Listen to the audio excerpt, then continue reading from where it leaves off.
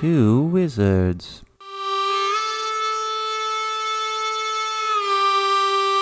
Two wizards?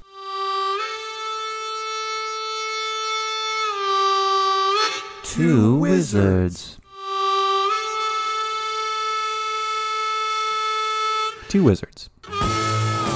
So, we went to found a new brewery around over here, just down. Oh yeah, just down the spot, and it was in a place. Yeah, so yeah, like I think most breweries are kind of like purpose built, right? It's like if one sets up shop and then it folds, like it's really hard to convert that into like I don't know a massage like parlor or.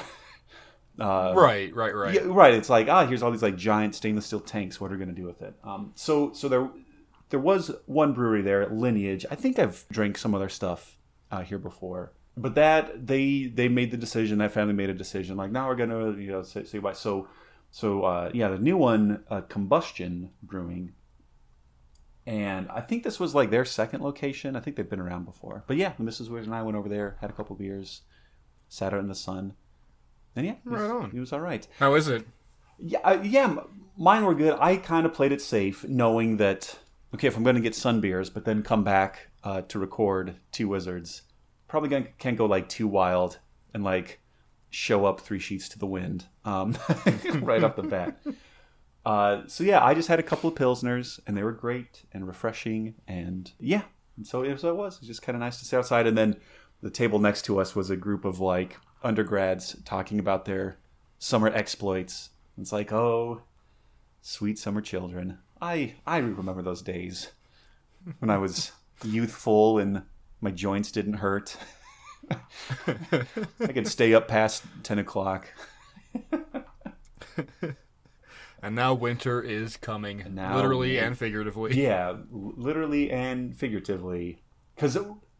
And as you and I have talked about before, getting into the best season or best seasons, and yeah, man, I'm starting to feel some of that cool autumny crisp in the air. And I don't know if the San Luis Valley is still in their heat wave or not, but oh no, it's getting real chilly, like low 40s, high 30s at night, and yeah, no, I've been going to I have found myself with an abundance of energy, so I've been going to the gym first thing in the morning at like 5:30 when I wake up, because I'm still on Idiot City Market time, like whatever. But it's not bad. You can't like work out at 7 a.m. because it's just fucking full of people.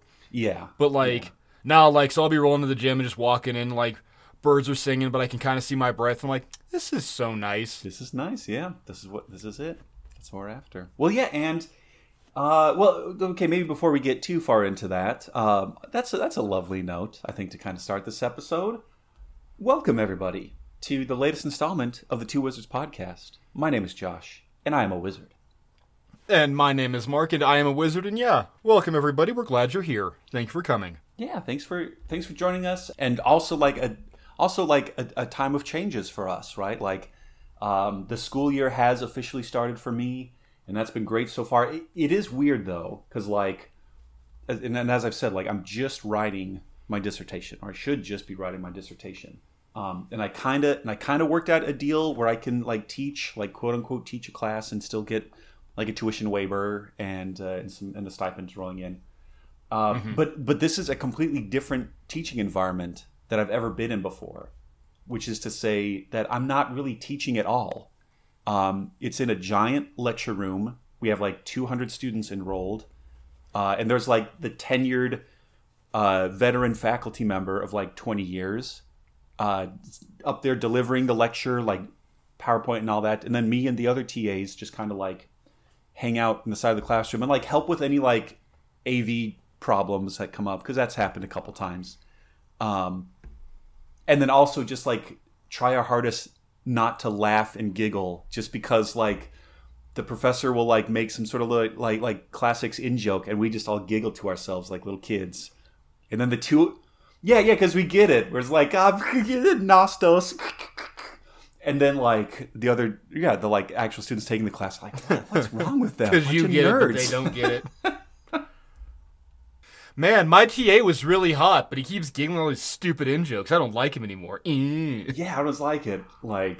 So So we just started reading the Odyssey, and one of the things that the professor was talking about is how many of the characters have what we kind of label as speaking names, like their names like reflect something about their personality or their like physical characteristics.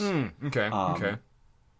And so, if you'll recall, Mark, back in Ithaca, there's all these like vile, nasty guys who are, like eating up all of Odysseus's like food stock and like being pests, and they're trying to marry Penelope. And one of the worst of those suitors is named Antinous, and what his name literally means is like without a brain. And so as the professor is talking about Antinous, again, all of us grad TAs are like, that guy doesn't have a brain. So yeah, it's like stuff like that. We're super annoying, but it's also kind of like what you were saying, just like rolling up at like 5 a.m., like rolling into this class at 9, like I help him get his PowerPoint pulled up, and then I just like hang out for an hour. Yeah. And it's not the worst thing in the world. I don't have to like come up with my own lesson plans. I'll eventually have to grade some of these 200 essays that they'll be turning in. But no, it's chill. I just get to like hang out and like hear this learned man talk about Greek literature. That's awesome. And no, it's great. It's great. And so right, that's some of my big like season of change. You have also gotten started with some change of your own, right? Oh, buddy, yeah. Listeners, last week we confirmed it. I'm no longer a produce wizard. I'm now the office wizard.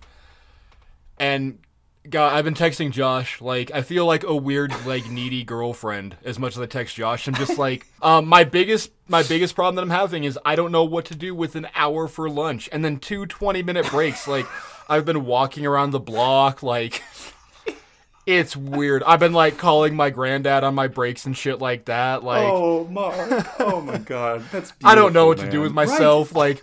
I get out at 5 o'clock on the dot, but we all stop working at like 4:45, and like I'm like right there, my computer's like hammering out appeals and shit until like the last like 10 seconds. And they're like, "Damn, Mark, you're trying too hard." I'm like, "What do you mean? It's all right, man. You got through your mail. You don't have to do anything the rest of the day." Oh, okay. And like this week, okay, I'm off this upcoming Friday, and then the entire office is just closed because of Labor Day. Or whatever it is. Yeah, Labor Day, right? Yeah. Like, holidays, I don't even know what they fucking mean, and I get paid for it. And I'm just like, what? I am literally a rescue dog. Like, I am... There's goddamn... What's her nuts? Yeah. Not Sinead O'Connor. Help me out, Josh. Sarah McLachlan. There you go. Yeah, she's just like singing in the background. In the arms of insurance, there's Mark Jones. And I'm just like shaky and like my fur's all matted and shit. Yeah. And they give me a bath and comb out my curls and like... It's like, hey man, goddamn trip. Yeah, we got coffee and donuts in the break room, so just anytime, go for it. I'll go to I'll go hang a piss or something, and I'll look at like the guy sitting next to me in the like cubicle next to me. Hey man, I'm gonna hit the head. You don't need to tell me that. Oh, I'm sorry. Right. Or like, hey man, I'm gonna go take 5. It's like Shawshank Redemption. It's okay. You don't need to tell me what you're doing. Oh yeah, I'm real sorry. Force a habit. Like. It's so goddamn weird in the best way ever. Like, man, right? No, true. I am happy and fulfilled, and I didn't know that was a thing. My name is Mark, and I am happy and fulfilled. Like that's where I'm at. Like, and it is. I think we're both entering this new season of renewal and renewed purpose. And I also get the feeling that all that's going to come crashing down in like 3 minutes after we talk about what's in our Wizards write-ons. Yeah, Josh, I don't know about you, but is the world sinking? Because I feel like it. I feel like I'm like just up to my chin in water and I'm having trouble staying afloat. Yeah, you want to talk about like world-shifting, new paradigm. Trying to figure out what this thing is that we're going to be doing. Mark, what's our episode about today? We are talking... This is one we've had on the back burner for like, what, a year and a half at this point. We were going to do it as our year anniversary.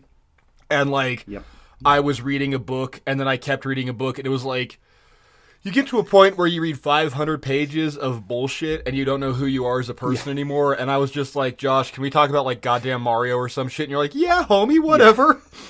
And Yeah, Mario's great. yeah, no, we are talking about Lost Civilizations, but specifically Sunken Cities. Wah! But to that end, Josh, what is in your Wizard's Raiton?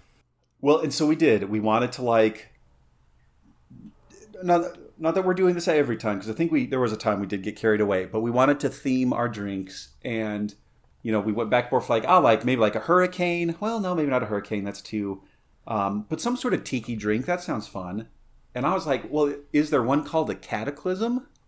Because that also seems very appropriate. So I did some looking, and granted, in my cursory search, maybe I could have found a 500-page book that had a recipe for a Cataclysm in there. 500-page long recipe. Yeah. The Lemurian Mixologist's Bible or something like that. So we both kind of took it upon ourselves to come up with dueling tiki drink recipes for this drink that we're going to call the Cataclysm. And I think I maybe read the directions too literally. Oh no! And I'm honestly kind of scared to drink this. Like, so I guess I can go ahead and start.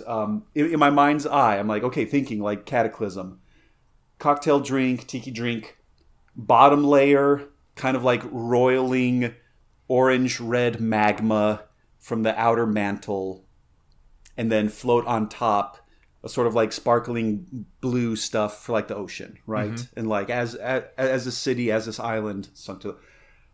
And so, okay, yeah, the ocean part's easy. So the ocean part, I have sparkling water and a little bit of light rum, courtesy of Captain Morgan. Okay. And a little blue curacao for the color. Fair enough. And so I was thinking, like, okay, so what can I do for the bottom half? Again, this like roiling, seething, orangey red, fiery magma lava sort of thing. Well, I didn't want to do just something like a tequila sunrise because that's too obvious. Mm-hmm. And this is where, again, I maybe read the directions too literally, took the assignment too seriously. As I was shopping around, I thought, and in like the juice section, because a tiki drink is juice and like rum typically. Mark, I found a bottle of carrot juice. Oh God, Josh, no! Oh no, buddy, no. Okay. So the roiling lava is a little bit of carrot juice, actually a lot of bit of carrot juice. I had some cranberry to kind of add some red. I was looking for grenadine, and maybe I missed it. And then I have some Kraken down at the bottom. So that's how it's that color. Okay, you sent me a picture, and I was like, Josh, what have you done? And that picture will be made available on our Twitter. So I'm calling this either the Cataclysm or the Carrotaclysm. Yes. Yes, Queen. So that's it. That's what's in my Wizard's Raiton, and I have a fear erection going on here. So we'll see. We'll see what this actually tastes like. But what about you, man? What do you have for Cataclysm? So I need to answer your question number one with a question. Okay. All right. Well, okay, yeah. What have you been drinking, like, as your go-to standby drink this entire, like, I don't know, last 8 months? It's been, well, and I even have one on reserve in case this thing, like, I'm going to finish this. I'm not going to bitch out. I'm going to finish this drink, but then I'm going to immediately chase it with a ranch water. Yeah. Texas ranch water. So, in my preparation for this episode, I found two reoccurring themes, water and fire. Okay. So, I don't have a cute name for this yet because I'm too afraid of it to make a cute name. But I have a Texas ranch. Okay, essentially, it's Mark Jones' podcast Rocket Fuel with a twist. It's Texas ranch water with Fireball in it. Let's go. Let's go. So which flavor? Which flavor is it? I just went with original. Spicy? Like, I was looking at smart types, and I'm like, okay, you're pairing this with cinnamon whiskey that's already kind of fucking rough. So, like, don't be a dumb shit about it. But now I kind of think I can get a little bit, like, hubrisy and I might freeze this shit into ice cubes and make a great white buffalo out of it. Oh, baby. Listeners, stay tuned, but for right now, I have regular original Texas Ranch Water hard seltzer, a taste of lime with a hint of agave nectar, with about a shot and a half of Fireball in it. Oh, let's go, bud. Oh, okay, well, here's on you, buddy. Cheers, good buddy. Okay. How's that carotaclism, or what did you call it? Carotaclism? Yeah, the carotaclism. Okay, so on the one hand, humble brag, I did a pretty damn good job of layering this drink, so it didn't all just like mix together and like turn brown. Good. Good. That being said, so far it is just the yummy blue curacao and I guess also a dash of lime. I had a dash of lime to it as well. Okay. So yeah, that part's fine. I'm just waiting for the fire to erupt from the bottom and well, okay, so this is also what I was thinking with carrot juice. It's like, oh, but carrots are like nice and earthy too, so that'll be like dirt. I want this to taste like dirt. I was too literal. I took this too literal. But how was yours? How was the Ranch Water Fireball? It is literally nothing. Like the cinnamon cancels out the lime and agave, and I don't. Yeah. It's nothing. I got two here on deck, and then on deck. Well, whatever. I've got a second one ready to go, but then on deck I've got a red rum. It's listeners, you know it, you love it, you know that I know it and love it with all my goddamn heart. But maybe I'm just drinking Ranch Water with Fireball tonight. Yeah, that could be. It's gonna be a fun night, buddy. So, listeners, place your bets. Get a pool started. At what minute mark will I finally hit this carrot cranberry juice Kraken layer and start spewing volcanically myself? Do we need a safe word? I think I might. And that safe word will be "fuck off." So yeah, place your bets now. Place your bets now when that's going to happen. So we are talking about sunken cities, lost civilizations, submerged, flooded continents. And I sort of picked a couple. And it sounds like you also kind of picked a couple. We sort of traded them off. And I also got to admit, Mark, like I think I was taking a lesson from you, and I did not want to peer too deeply into that giant hole in the ocean floor that just opened up. When I'm presenting my portion, it may seem like I'm just kind of skimming. It may seem like I'm not going very deep, but it's because there's just a whole Mariana Trench full of like stupid. It is. Some of these. This may well be the dumbest we've gotten since either mermaids or unicorns, and I think as dumb as mermaids. Like honestly, like. Yeah, it is. And isn't that a surprise that like anything aquatic, like just buckle up for just shithousery. But also, I would be remiss if I didn't start off with this idea of a cataclysm, which not only is the basis for this drink that we're trying to make, but Mark, did you know that cataclysm comes from some Greek words? Well, I'll be goddamned. I'll be goddamn. So, yeah, I also felt that was an appropriate name for this drink, whatever we're coming up with. Listeners, if you missed me doing this from the dinosaur episodes, well, here we go again. Cataclysm, compound word. First word, kata. This is like a preposition, but it also gets attached to a whole bunch of different words to kind of change their meaning. And basically, or mostly, kata means down. So like a cataract, as in like a waterfall, is like water falling down. Okay. A catastrophe is like a strophe, a turn, and it's a downward turn. When like shit gets bad, it's a catastrophe.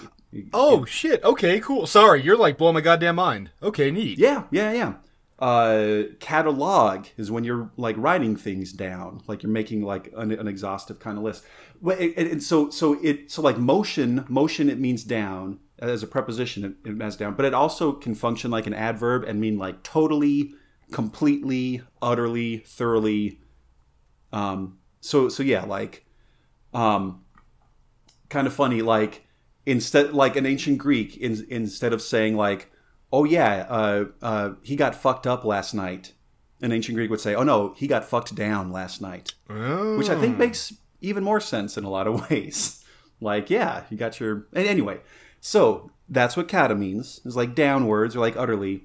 And then klism comes from a verb klidzein, which is to wash or to like clean. Oh, so like washing down. Yeah, so like a cataclysm is something that's like cleansed, washed down, washed over. And so yeah, and it also specifically referred to like a flood. And especially Noah's flood from the Bible. Interesting. So that was one of the big. So it's absolutely appropriate that this drink that we're making and this thing that I keep railing on about that only like 3 classics nerds will appreciate. Hello, fellow classics nerds. So yeah, cataclysm, a deluge, a flood, a great washing over, washing down. Yeah.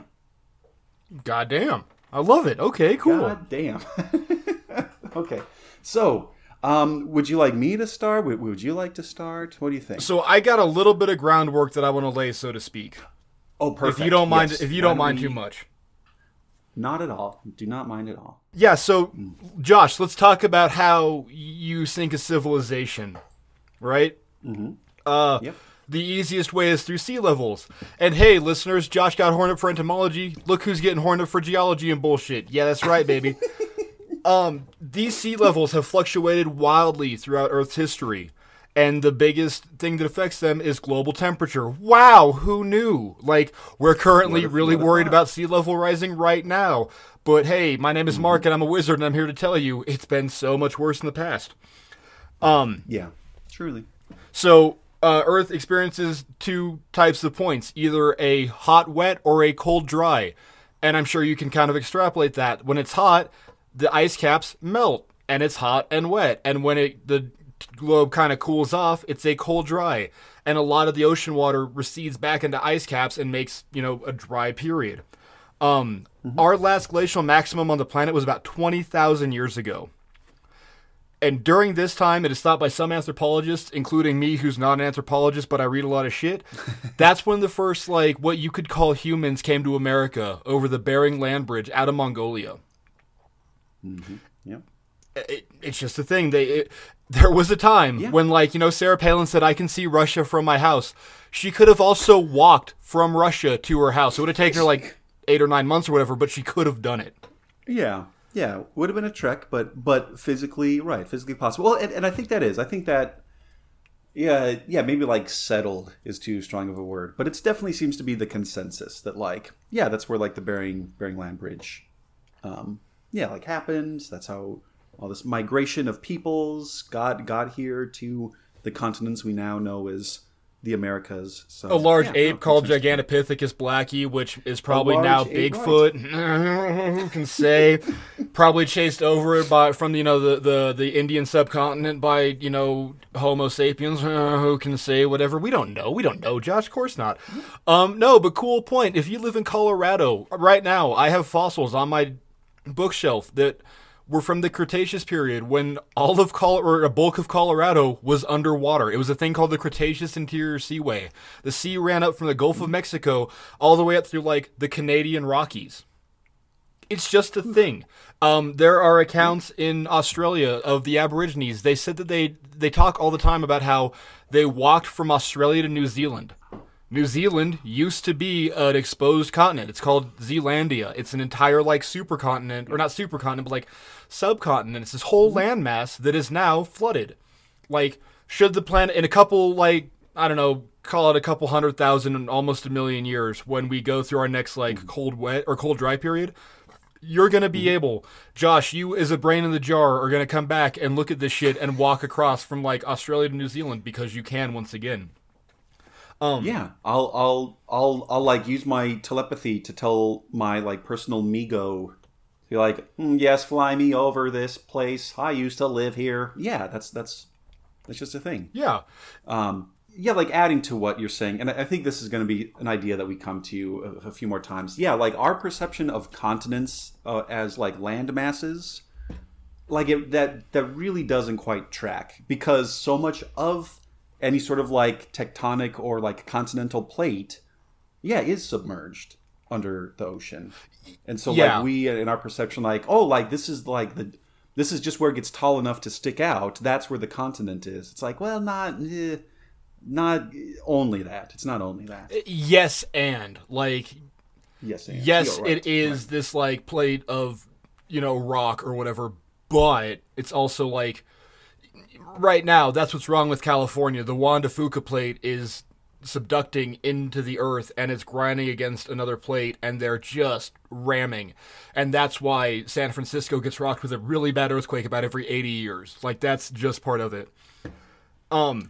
There's too much ramming going on in San Francisco, and that's why. And not just in the Castro district. I do want to point out, though, so during that last glacial maximum about 20,000 years ago, since then, sea levels have risen to 120 meters. So 20,000 years, they've gone up about 120 meters.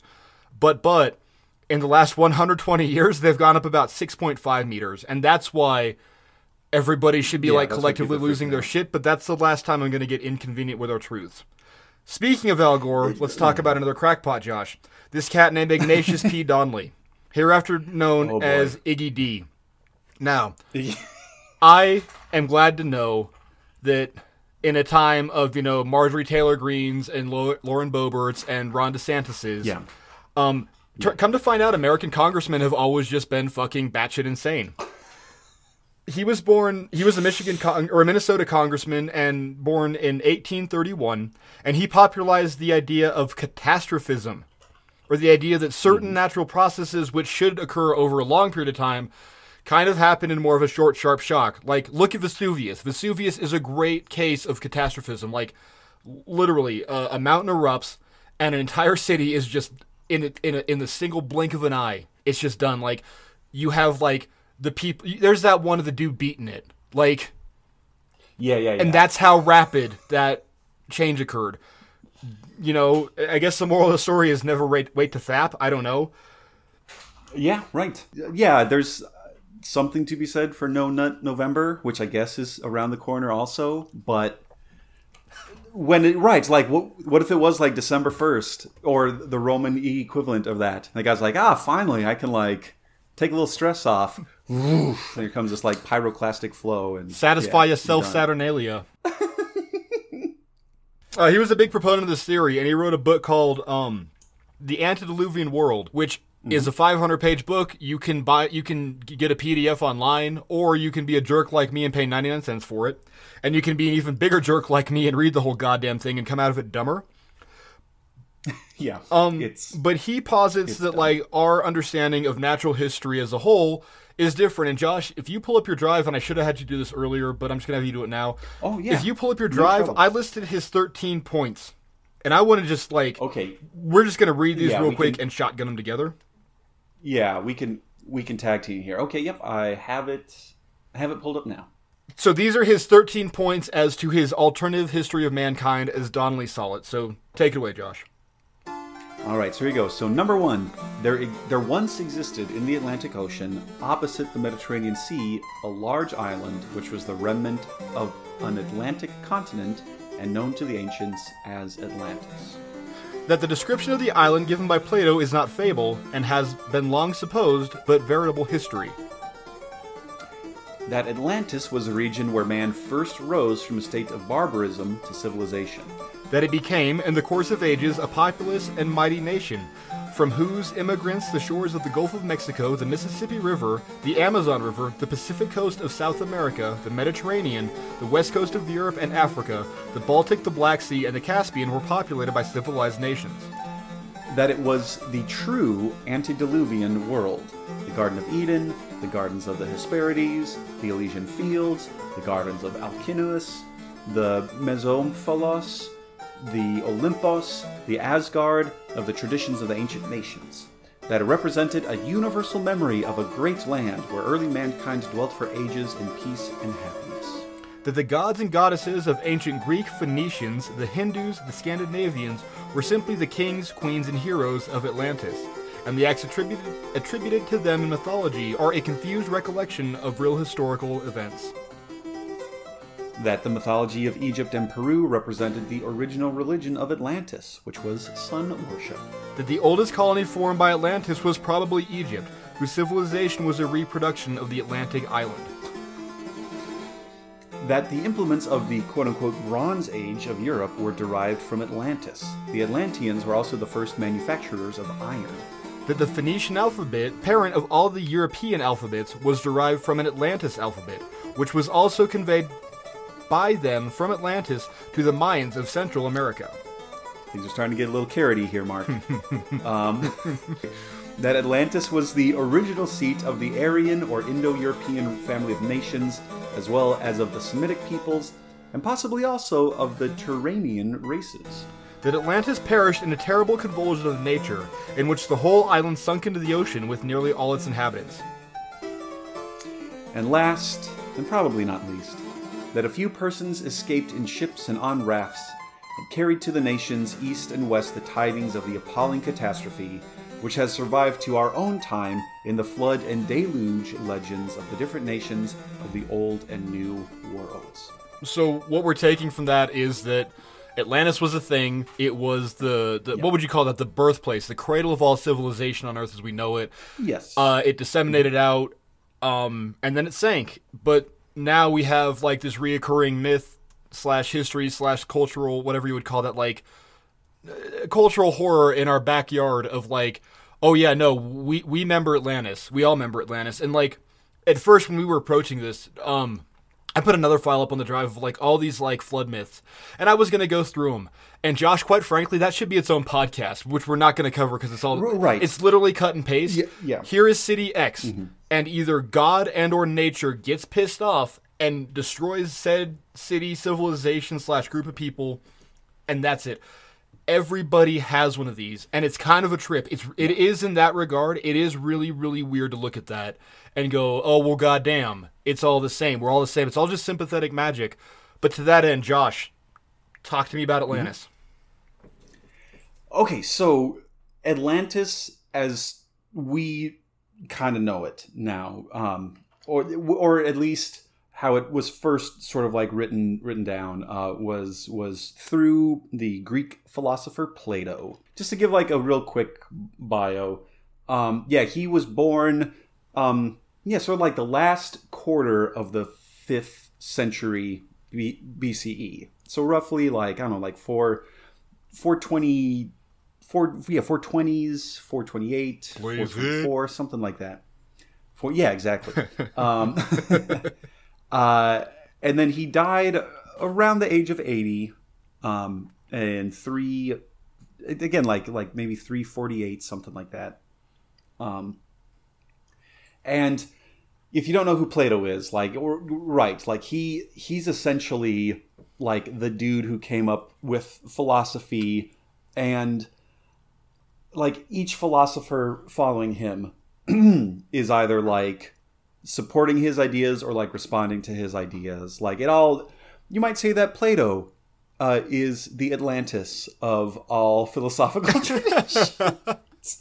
He was the forebearer of all of it. Yeah. Yeah, at least in what we would call, quote unquote, the sort of like Western kind of stuff. Because, things are going on in China and India and Japan. So he taught. He like took on students. He taught them. He's the one who created the academy, named for this place near Athens where a hero, Academus. That's where this guy was from. And so, hey, we're here studying at this spot. That's why we're calling it an academy. He was a student of Socrates. And any time that somebody says like, oh, well, Socrates wrote this, or Socrates said this, we have to take that with a grain of salt, because Socrates didn't write anything, or at least didn't write anything that we still have. It was Plato who wrote down all these quote-unquote Socratic dialogues. And so he's like the mouthpiece. He's like the person, the secondhand source for everything that we, or most everything that we have about Socrates. And so some of these dialogues, some of these things that he wrote down where he was espousing his own ideas, or maybe presenting Socrates' ideas, or maybe presenting his own ideas as Socrates' ideas, it gets tricky. It's really hard to like put these in a chronological order. We kind of have an idea like, well, here's maybe some of the earlier ones, here's maybe the middle ones, here's the later ones. He, again, has all sorts of things. But right, he's the one who is writing about Atlantis. So Atlantis gets outlined in two of these Platonic dialogues. One of them is called the Timaeus, which is named for this person named Timaeus, who like features as like a central kind of character in this discussion. Maybe there was an actual dude Timaeus, maybe not. I don't know. But here's what Plato writes about and where Atlantis first comes up. So if you're following along at home, this is from the Timaeus 24e, 24 epsilon. And so again, it's like this big it's this big discussion about like political theory and all that. And it goes something like this. For it is related in our records how once upon a time your state stayed the course of a mighty host, which starting from a distant point in the Atlantic Ocean, was instantly advancing to attack the whole of Europe and Asia to boot. For the ocean there was at that time navigable, for in front of the mouth, which you Greeks call, as you say, quote-unquote, the Pillars of Heracles, the Strait of Gibraltar, the Rocks of Gibraltar, there lay an island which was larger than Libya and Asia together, and it was possible for the travelers of that time to cross it, to cross from it to the other islands, and from the islands to the whole of the continent, over against them, which encompasses that veritable ocean. So they're saying like, hey, there's this story that some time ago, there was this big island past the Strait of Gibraltar so they, and this is also where it gets weird too, like the ocean, Okeanos for the Greeks, was just this giant river that went all the way around the world. Mm-hmm. And kind of like what we were talking about in our Herodotus episode, the like three lands, what we could call continents for them, were Europe, Asia, and Africa. And so they're saying like, oh, well, if you go sailing past through like the edge of the known world, there was this giant island that's bigger than Libya, that is like Africa and Asia and the entire like continent of Asia combined. This giant place. And in the Greek, it's called Atlantis. But there's a reason for that. So Atlantis means like of Atlas, or like belonging to Atlas, or from Atlas. Mm-hmm. And Mark, who is Atlas in Greek mythology? The Titan that held up the earth. Mm-hmm. Yeah, he was a Titan that one of his his punishment for like rebelling, like he kind of helped, like he helped the gods. He helped the Olympians defeat the Titans. But he still had to pay. So he was supposed to like hold the earth, hold the heavens on his shoulders. And the Greeks thought that happened way out west. So, well, hey, what is this place? What is this island that's out westward, out by Atlas? It's Atlantis. It's the island near Atlantis. And so, the description goes a little bit further on, 25a, 25 alpha. For all that we have here, lying within the mouth of which we speak, meaning like the Mediterranean Sea, it is evidently a haven having a narrow entrance, but that yonder is a real ocean, and the land surrounding it might be most rightly called, in the fullest and truest sense, a continent. Now, in this island of Atlantis, and that's where it shows up, there existed a confederation of kings of great and marvelous power, which held sway over all the island, and over many other islands also, and parts of the continent. And, moreover, of the lands here within the straits, they ruled over Libya as far as Egypt, and over Europe as far as Tuscany, so like Italy. So this host, being all gathered together, made an attempt one time to enslave by one single onslaught both your country and ours and the whole of the territory within the straits. And so, yeah, he's saying like, yeah, apparently these Atlanteans were going to take over the world in one fell swoop and try and enslave everybody. And then it was Solon, that's who the guy's talking to, that the manhood of your state showed itself conspicuous for valor and might in the sight of all the world. For it stood preeminent above all in gallantry and all warlike arts, and acting partly as the leader of the Greeks, and partly standing alone by itself when deserted by all others. After encountering the deadliest perils, it defeated the invaders and reared a trophy, and raised a monument to its victory, whereby it saved from slavery such as were not yet enslaved, and all the rest of us who dwell within the bounds of Heracles it ungrudgingly set free. So, good job, Greeks! You defeated the Atlanteans! Woo woo! Here's why Atlantis stays in the imagination and why it's so important and why we're talking about it today. So, ending 25C, getting into, or I guess in here it would be 25 Gamma, going into 25 Delta. But at a later time, after this big war, there occurred portentous earthquakes and floods. And one grievous day and night befell them, and then the whole body of your warriors was swallowed up by the earth, and the island of Atlantis in like manner was swallowed up by the sea and vanished. Wherefore also the ocean at that spot has now become impassable and unsearchable, being blocked up by the shoal mud which the island created as it settled down. Goddamn, so there it is, yeah. So there is in 4 or 5-ish sections of Plato's Timaeus, Atlantis in brief. There's this big, enormous, the size of, Libya, Northern Africa, and Asia combined. Giant island. They tried to invade us once, but we Greeks kicked shit, kicked them out, and then within a day and a night, all of the people drowned, the entire continent drowned, and we can't find it anymore because it's covered in mud. Mm-hmm. So that was kind of the first appearance. And then in a different Socratic dialogue, the Critias, Plato comes back and writes at a lot greater depth and detail about Atlantis. And so I won't go too much into it, but so the story goes that it was Poseidon who actually created this continent. Mm-hmm. Poseidon fell in love with Cleito, beautiful young maiden, who bore him 5 pairs of twins. So that's a baseball team right there. Yeah, they had kids. That's a baseball team right there. Goddamn, Poseidon getting busy. Poseidon can get it.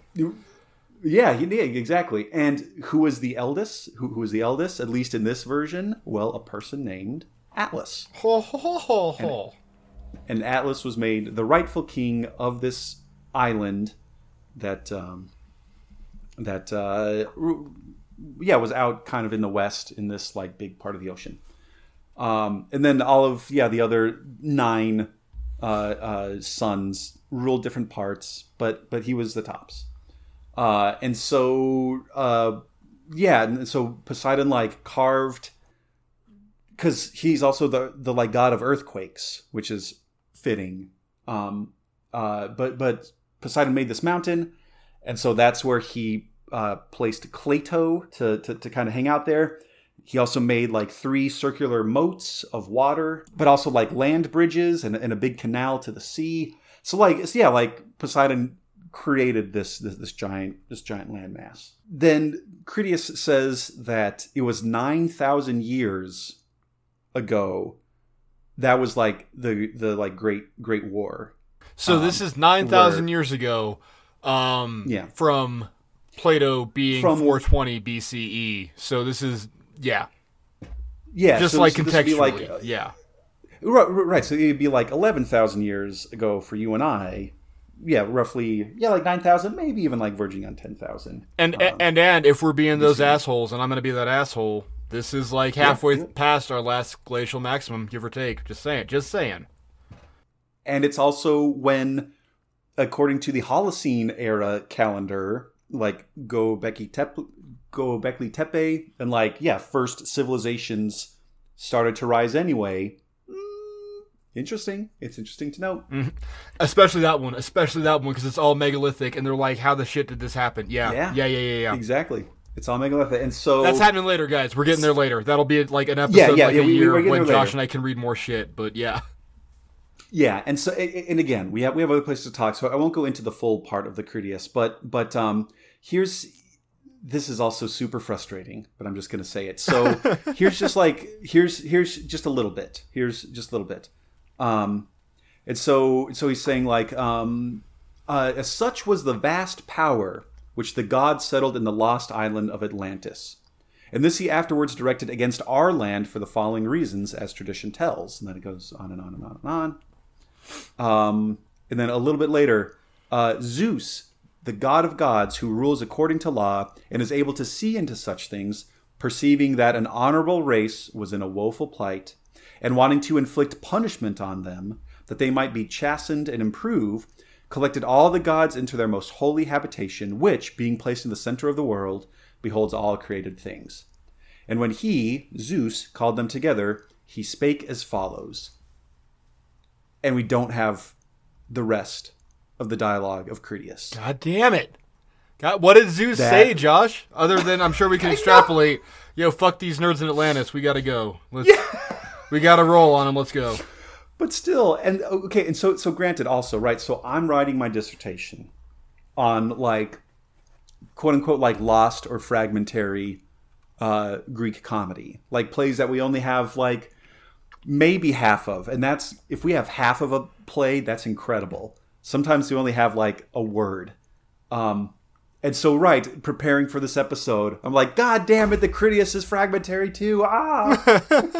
So I didn't mean to, like, trigger you. I'm sorry, buddy. No, but still just, like, drawing to that. Like, pointing that out. Like, yeah, goddamn, there's so much that... Wouldn't it be nice to, like, hear a little bit more about what Zeus said to other gods? How they're going to go fuck up those Atlanteans? So big takeaway point is, either the Atlanteans came to Greece and tried to, invade it, and Greece said, get fucked, and we pushed them back. They pushed them back, sorry, not we, they. Or Atlantis was such, like, the ideal society and got too big for its britches, and Zeus goes, no, not in my house, and then he destroyed it. Yeah, also, I have hit the carrots mark. At the 50-minute mark. Okay, good to know. Okay, so... Listeners. Here it is, listeners. Yeah, collect your bets. Pay out. Whatever it is. And honestly...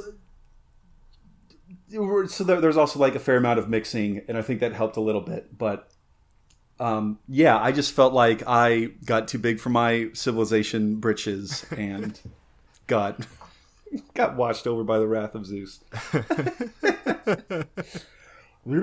Okay. So that is Atlantis, which I'm positive has numerous podcasts devoted just to it. But that's like the Atlantis of, Plato, how it first originally got presented to the world. And then people like Iggy D, just took that shit and ran with it. Yeah. So just to kind of, like, capitalize on your point a little bit, we've talked before, Josh. I'm a big fan of this guy, Ken Feder. Yes. According to his book, Frauds, Myth, and Mysteries, Science and Pseudoscience in Archaeology, he kind of maintains that Atlantis was, like, an allegory that got yes and. So, like, it was the allegory of, like, the perfect society, at least out of the Critias version. Mm-hmm. And then, like, it's like, you get too big for your britches, you're going to fall. It's what I talk about. I don't talk about my new job because the gods will take it from me. Same kind of deal. Yeah, right, it is. Well, and that is also very much like a Greek kind of idea, too, right? Like don't think that you have it made. Don't think you have it right or lucky. Don't think too big. Because, like, life will find a way to fuck you up. Yeah. But so from that, a lot of people read that, and then a lot of people took it as statement and fact, and then so you get dudes like Iggy D, or the mother of like Theosophy and unwilling or unknowing mother of Nazism, Helena Blavatsky, who wrote about Atlantis and like the root races and like these sunken civilizations. I'm sure you're going to get into her with Mu or with Lemuria, because I try to like skirt around it when I got into Mu, but like. You get her, or you get this asshole named Edgar Casey in the 1930s who was a psychic and claimed he could, like, psychically project into the sunken subcontinent of Atlantis. But, like, the point is that Atlantis as a whole was just kind of this thing that, like, we as a culture have yes-anded from a legend into a reality. And I kind of appreciate his take on that, Well, and it is. It's like, I remember bringing up this idea from Jonathan Pajot, like, people ask if Santa Claus exists, and of course Santa Claus exists. We like okay, sure, there's a historical Saint Nicholas, but we like yes-anded that story enough that for most intents and purposes, Santa Claus exists. And I think the same can be said for Atlantis, right? Like, Michael J. Fox has a movie credit listed. He has a couple movie credits listed for this movie Atlantis, right? And like, and it's weird too to like, get into some of the Donnelly stuff there, because they lean into that. They and the whole like, oh no, like the language that the Atlanteans speak is some weird kind of Proto-Indo-European, and that's how Miles can like talk with them, and they eventually like, oh okay, we're all speaking English now. Yeah. Because it was like the source from which all other cultures and languages and religions grow. And we get, wasn't it Leonard Nimoy too, who was like the king of Atlantis? Oh yeah. Also, speaking of Leonard Nimoy, kids, go onto YouTube and check out the Inserts of Atlantis. It's great. And drink every time Leonard Nimoy goes, beneath the island of Santorini, the lost city of Atlantis rests. It's so good. God damn it, Search of it's so good. That's another thing. Oh my. Well, okay, and so that's another thing too. So like separate but kind of related. There's this scholar, professor, archaeologist Eric Klein, and he has this great book. Oh, is it 1147? Like the year civilization died. Oh man. Okay, hold on. Yeah. Eric. Eric H. Klein.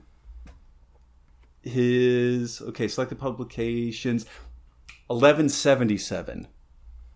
I got 3 out of the 4 digits right. Okay, so 1177 BC, the year civilization collapsed. This is what we call like the Bronze Age collapse and whatever. And there was this group of Greek islands that we called the Cyclades, because they're in a circle. There's a giant volcanic explosion that like sunk a bunch of those too. So like, granted, that is in the Mediterranean and it's not out in the Atlantic where Atlantis is supposed to be, but still, it's like that didn't just come from nowhere. Like, there's like crazy. A weird cultural scar on all of humanity about like, man, the water got. It's a goddamn Johnny Cash song, Josh. How high is the water, mama? 10 feet high and rise. It's a thing. Like, yeah. It is. And so, people get horned up for that and and things. I'm not one of those, like, I can't necessarily be one of those, like, oh, look at these people thinking Atlantis exists. Well, like, yes, it does. But if you're going to, like, try and find it in a submarine, like, okay, that's like, if you're trying to find Atlantis, you're part of the problem. Right. Precisely. Yeah. Very well put. Atlantis is the friends we made along the way. Atlantis is a pair of jeans that magically fits all 4 friends and... Sisterhood of the Traveling Pantlantis.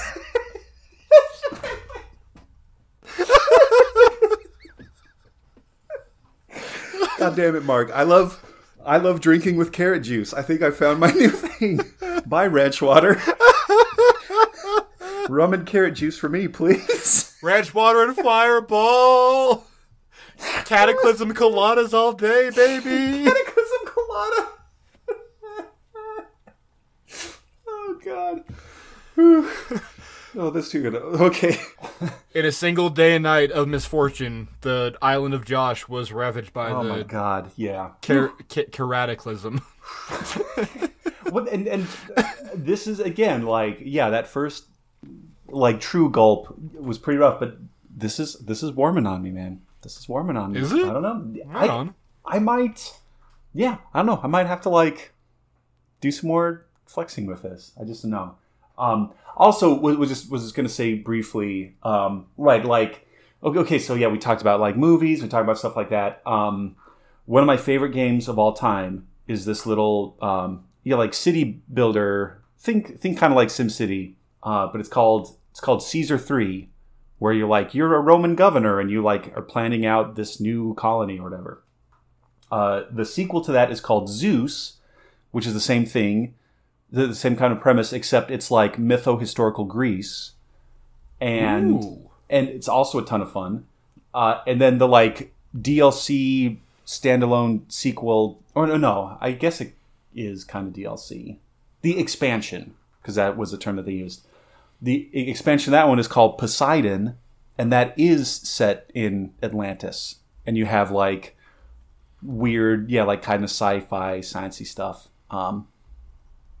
So yeah, that's also a ton of fun. And then there's going to be another kind of like city builder themed around Atlantis coming out sometime soon. So you're right, it is. It's like this idea of like this super old but still like kind of like advanced civilization that is Atlantis out in the water.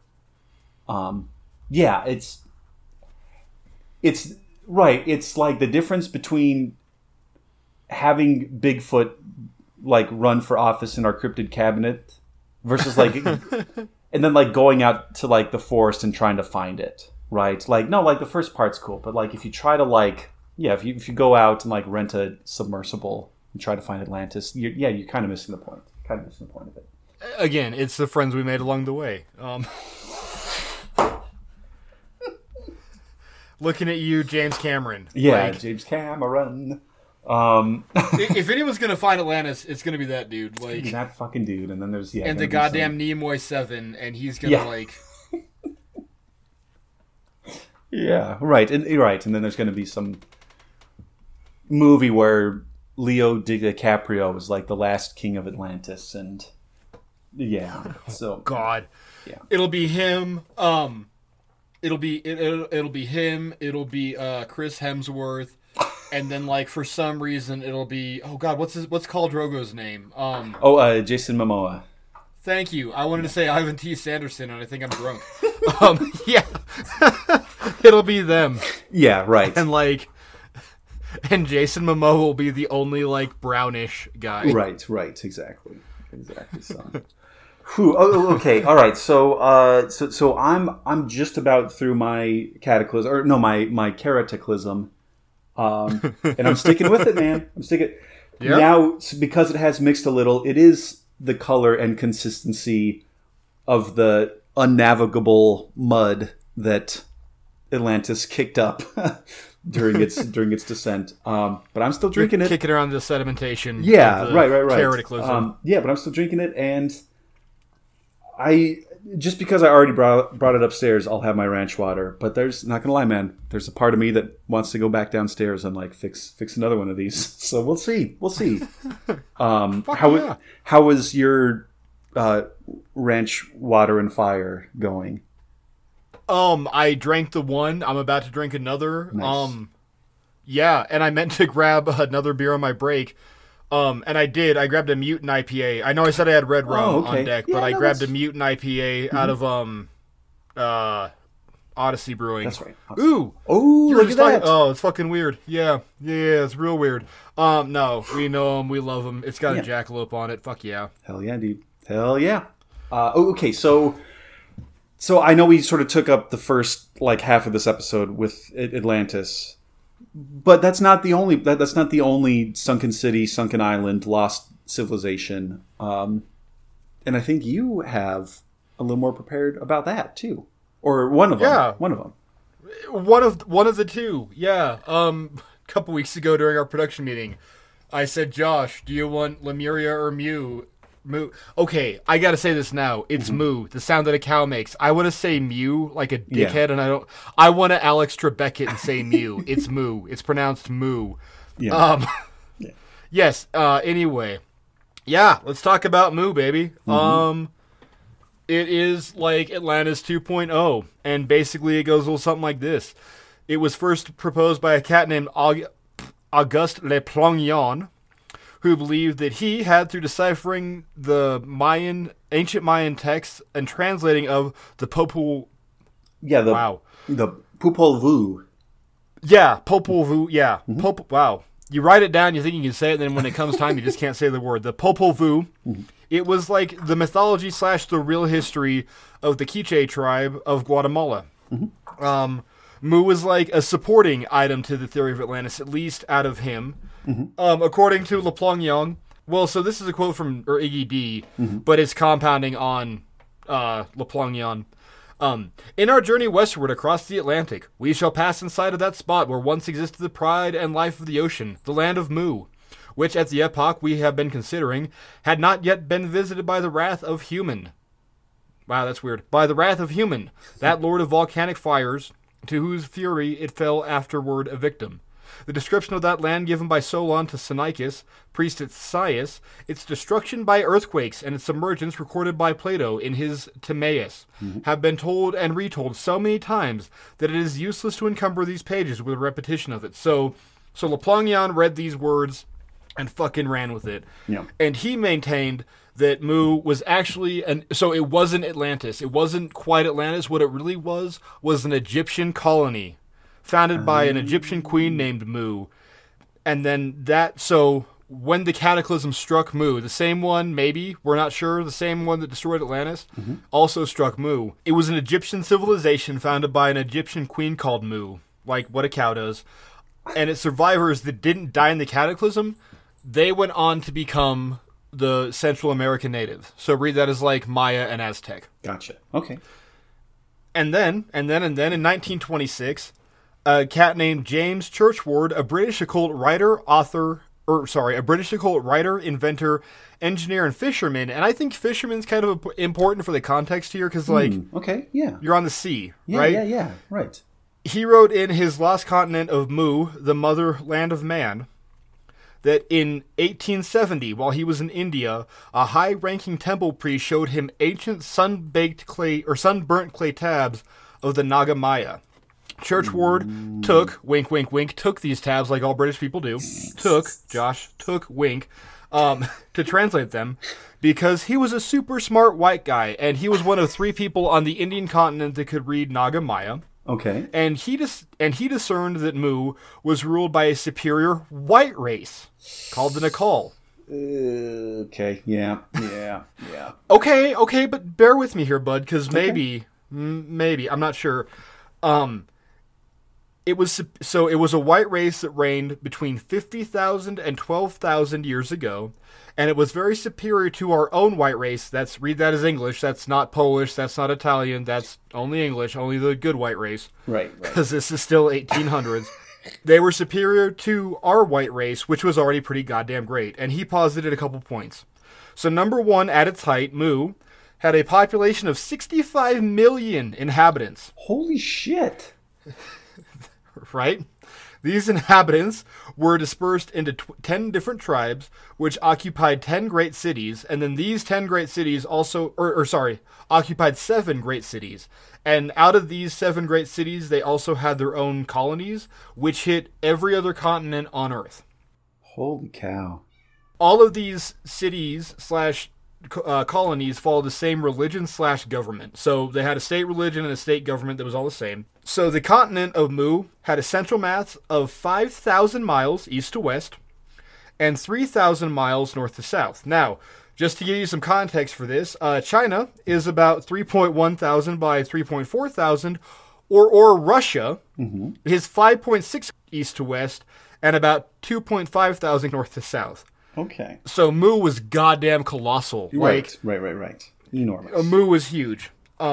It was mostly made up of vast plains, rolling hills, big old rivers that had big old estuaries that dumped out into big old harbors in the ocean. Everything was And bigger it was in created. Moo. Is what I'm hearing you Everything say. is bigger.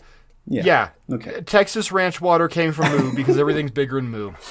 Or something like that. Something like that. It was created during a period of volcanic upheaval when volcanic gases shot underlying oceanic crust up to the surface. Now, I do want to point out this shit does happen. This is a real thing that happens. We'll put up on the Twitter. A couple years ago, there was an underwater volcano that erupted, and the ejecta, all the magma and shit was going up and just like it was hitting the surface and like hardening. And this is a thing that happens. It's totally plausible and reasonable, but not in like the idea that you make a Russia-sized landmass. Okay, Yeah. cool. Yeah. Mu itself was destroyed in a single night, much like Atlantis, when volcanic eruptions caused internal gases or volatile gases inside. All right, so according to Churchward, the basic makeup of the continent was granite, and this continent was honeycomb. Now, how he got this out of clay tablets, don't fucking ask me. I don't know, but this is what he says. A volcano went off and ignited the gases inside this like honeycomb like structure of Mu, Okay. and basically just detonated it, destroying in a single night a landmass the size of Russia. Now let's cut to the geology corner here with Mark, the geology wizard. Yes, please. About 28 million years ago, here in Colorado, there's this little thing called the La Garita caldera. You know what that is, Josh? Yes, I do. Right there in Penitente Canyon? Yeah. Did you know it is the second largest Cenozoic eruption in history? I think I've heard something like that, yes. I think I might have, like, You probably yelled have, at yeah. you at a party when I was too horned up and learning about it. Yeah. probably. This volcano erupted about 28 million years ago, and the caldera itself... the caldera is about 22 long by 47 miles wide. It's the second largest eruption in recent history. We say recent, wink, wink, wink. And it dumped a thing called Fish Canyon Tuff. Now, this is a type of rock that is unique to this explosion. It dumped 11,000 square miles in all directions, up to 330 feet deep. Now, that comes out of a caldera that's 22 by 47 miles big. Now, scale that up to what he's saying of 5,000.6, or what, 5,000 by 3,000 miles. Like, Yeah, that's... shut the fuck up. It's just not a thing you're gonna do. Like, however, as we talked about that Donnelly there in the beginning, and like, how there's like the dispersion of different like cultural relics, like the Phoenician language or the Phoenician alphabet or whatever, and then like megalithic sites across the world. There is one unifying symbol at Mu, and it's four swords that come together and make a sun. Josh, you and I would know this symbol that is literally all across the world. You've seen it. We've all seen it. It's a sun whisk. It's a fire whisk. It's a swastika. Yeah, I was just going to say, it sounds an awful lot like a swastika there. So, like, man, god damn it, Josh. God fucking damn it. I did not read any of Churchward's stuff because I just could not be bothered to put another 500 pages of crap into my head. Yeah. But if you look up Mu religious symbols, you see the four swords. And they kind of, like, draw theirs in, like, a weird, like, circle pattern and, like... Yeah. It's a swastika. And look, Josh, there are swastikas everywhere. And listeners, Right. we're not just talking about, the one we all know and we're afraid of out of Mean Mr. Mustache Man. Yeah, right. No, but truly, like, it was its own separate... It like is Greek, it is Indian, it is Chinese, Yeah, it is it's all Native over the American, place. it is Right. Mesoamerican, it is goddamn everywhere. It is Celtic. Like, Yeah. what is it? The St. Bernadette's cross is a swastika. Like, right, yeah, it is. And so... it's just- obnoxious. Like, yeah. It is. Sorry, go ahead. No, I think we were going to say the same thing. It is. It's just... Okay, also, to be clear, the loss of the swastika as, like, a shared icon is not the worst thing to have happened as a result of World War II. There are many. It's weird though because like so many people can't have it. Like no, so like there is this thing. Maybe like 3 or 4 years back or so. When a person goes to Japan and like wants to like tour and like look at some of the places and experience, right? Do what I did in Greece, like walk the roads, smell the air, eat the food, drink the seawater, visit cultural sites. The traditional signs to like mark that on maps is a swastika. Granted, it's like it's the like left facing one or like the left turning one. It's not the Nazi to the right, but it's the left facing one. And so this was like, I don't know, 4 or 5 years back, a bunch of ignorant woke Americans went over there and they're like, this is problematic that there's all these swastikas on these tourist maps in Japan. It's like, no, you're just dumb. You're dumb and ignorant. And you're But that's it, you're dumb and ignorant. Like, yeah. It's fucking everywhere. Look up swastikas, guys. They're everywhere. Yeah, they're everywhere. But also. Yeah. You can't go to a party. I can't, Josh, all right, you and I are at a party, right? You're some weirdo at a party. I'm some rando at a party. Yep. And I think you're kind of cute. I'm scoping you out and we're kind of bullshitting, talking. Like, hey, man, what are you into? I'm like, actually, did you know the swastika was, like, not a Nazi symbol? You can't. You just can't fucking lead with that, gang. No. You can't do it. No. You just can't. But, like, I am not I'm a big believer in, like, we need to take back, like, Nordic symbols. Yeah, right. White supremacists. Mm-hmm. Let the fucking Nazis have the swastika. We're not going to win that goddamn fight. Like, it is. The Buddhists can have it. They can keep it. The Indians can have it. They can keep it. We white folks, we're never getting that one back, gang. Yeah. No, never, not again. Like, we just got to be able to let that let it go. Yeah. As some Aryan ice princess once said, let it go, let it go, let it go.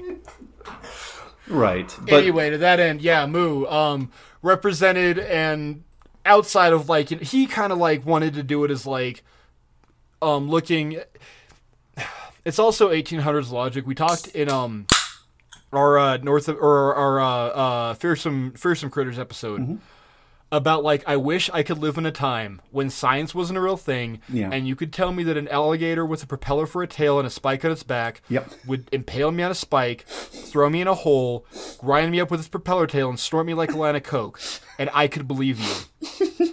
I want to believe that, like, the megalithic sites on Easter Island, like the Moai heads, I sound like a dickhead, the Moai heads, and, like, the Olmec heads that have, like, African features in South America are from the same continent, tribe, people, whatever, race, creed, whatever. Yeah. They're all from the same. I wish I could do that, and that's what he was doing, because, goddammit, this was the 1800s, and we were just dumb. We're dumb now.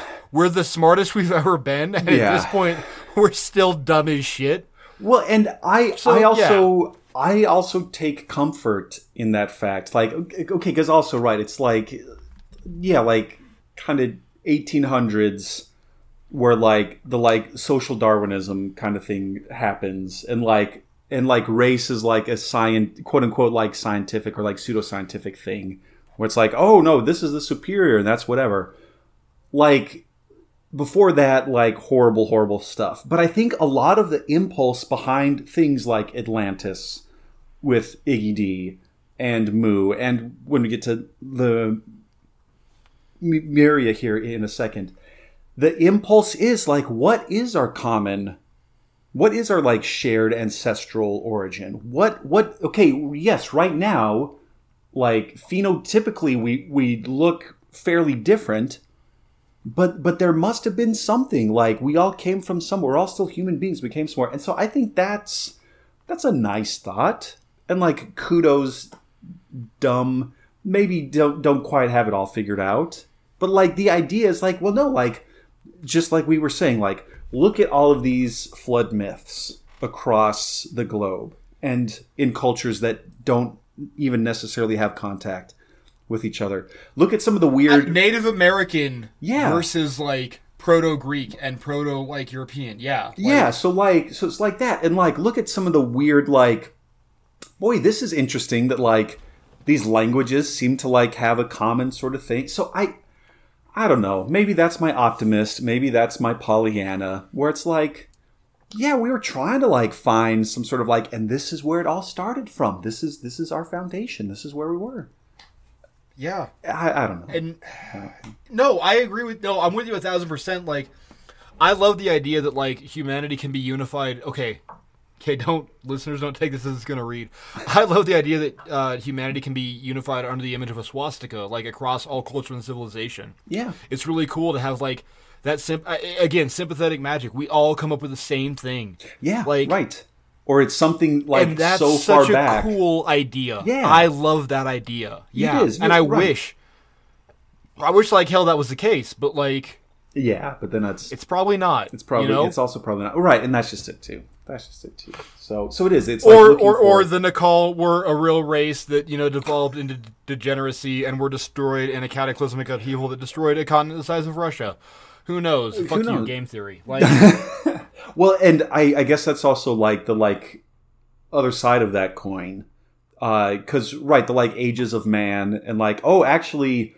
Things were so much better in the past. Like this was this golden age where here was this civilization that lived in harmony and had whatever. And even though that's like not quite what it is, and then it's only afterwards like that we're like degenerate and like falling apart. And so I think a lot of these kind of lost civilizations and sunken city myths also kind of have that sort of. It's weird. It's weird like. Yeah, the mythology that says things were better in the past and they're shitty now versus things were shitty in the past and they're better now. It's interesting to compare those two. You know what I think it is? I think that our like unifying banner of the swastika is these goddamn kids today. Yeah, no, that's exactly. There will always be boomers. There will always be zoomers. There will always be the Gen Xers. And like... Right, yeah. Like Gen Xers, we as a civilization, as a species, will just like, like we'll always rail against the ones that are coming after us because we're mad at them. Yeah. Because we repeated the mistakes of our forefathers. Like, right, and I think the boomers and millennials always were, always are, and thus shall ever be. Okay, but from here on in, they will forever have to be known as the millennials and the Lemurmers. That was dumb. I'm sorry. Never mind. Mark, cut that out. You were bad. No, stop drinking Fireball. Okay, all right, but okay. So also, you were saying though, like, like Mu is sometimes tied to, or sometimes like thought synonymous with this other sunken island, and this one's also kind of interesting because this was not necessarily, or at least from what I gather, it's not necessarily the idea that like it was a lost civilization, or that, although maybe it is, maybe in some traditions it is, but the next one that is sort of like tied together with Mu is Lemuria, which coincidentally also has a Mu in it. And so, and Atlantis confirmed. Yeah, exactly. Right. It's right. Okay. And also I just think this is kind of cute too. Right. So like Atlantis, the Greeks put that in the Atlantic Ocean. Mu was supposed to be in the Pacific, right? Yeah. I should have said that. Yeah, it's the Pacific. Yeah. And Lemuria is thought to have been in the Indian Ocean. And I just love that's also maybe the other like human constant. Like, look at this like big ass water. I bet there's an island sunk down there somewhere. Like, this is too much water. Right, yeah, there's too much water. There had to have been something here that was lost in some. We gotta break this goddamn water with some land. Yeah. Okay, and so Lemuria maybe doesn't quite have the mythological or the supernatural origins as Atlantis and Mu. And in fact, it was proposed, we can trace this, right? We can trace this down to one dude. Who knows if like Plato was speaking to earlier traditions about Atlantis, or if he came up with it, or whether that. We can trace this down to one dude, a zoologist named Philip Sclater in 1864. 1864! Yeehaw! Which, to be fair, I'm pretty sure predates Iggy D. Oh, yeah, I think by like 20 odd years. Per like my notes. Because wasn't that like 1880s? Okay, well. Yeah, so he was born 1831, so yeah, I bet he got stupid about 1840 40. Yeah. Maybe that was it too, Give right? or take. Yeah, like the great, like everybody got horned up for fossils for a minute. Everybody got horned up trying to find Troy, and like, yeah, maybe just people were horned up for sunken continents. We are so horny for sunken continents, and like, Yeah. it's weird. Like, okay, so like, remember like 2010 when History Channel just went like, whoops, all ancient aliens. Yep. That's kind of like how culture was in like 1880. Was like, whoops, all sunken cities. Yeah, sunken cities or Hollow Earth or you're right, all that stuff. So, well, yeah. Yeah. Fucking Hollow Earth. Yeah. Between Sunken City and Hollow Earth was it doesn't matter. I can't think of his name. but it is. offhand, It's but like yeah. there has to be more land. That's what it was, and so. And I love this too, right? So like it's because it's late stage imperialism. We're running out of land. What do we do about it? Oh, there's land in the ocean. Go find that shit. Yeah. Shit, guys, we like John colonized. Cleese Sims. It was John Cleese Sims was Hollow That's Earth. right. Anyway, sorry. That's right. Yeah. It's like we need to colonize, but there's no more land too. Maybe it's sunk. Maybe it's on the inside of the earth. Okay, but this is also the thing that I love about Lemuria. So, right, we talked about Atlantis coming from this Greek word, like, oh yeah, the like island of Atlas. And then Mu was supposedly named after, this Egyptian queen or whatever. Lemuria, because I hadn't done too much of a deep dive into this before. So, and again, I'm an etymology nerd. I get horned up for that. So I was like, oh, what is this? Like, is this some sort of like Sanskrit?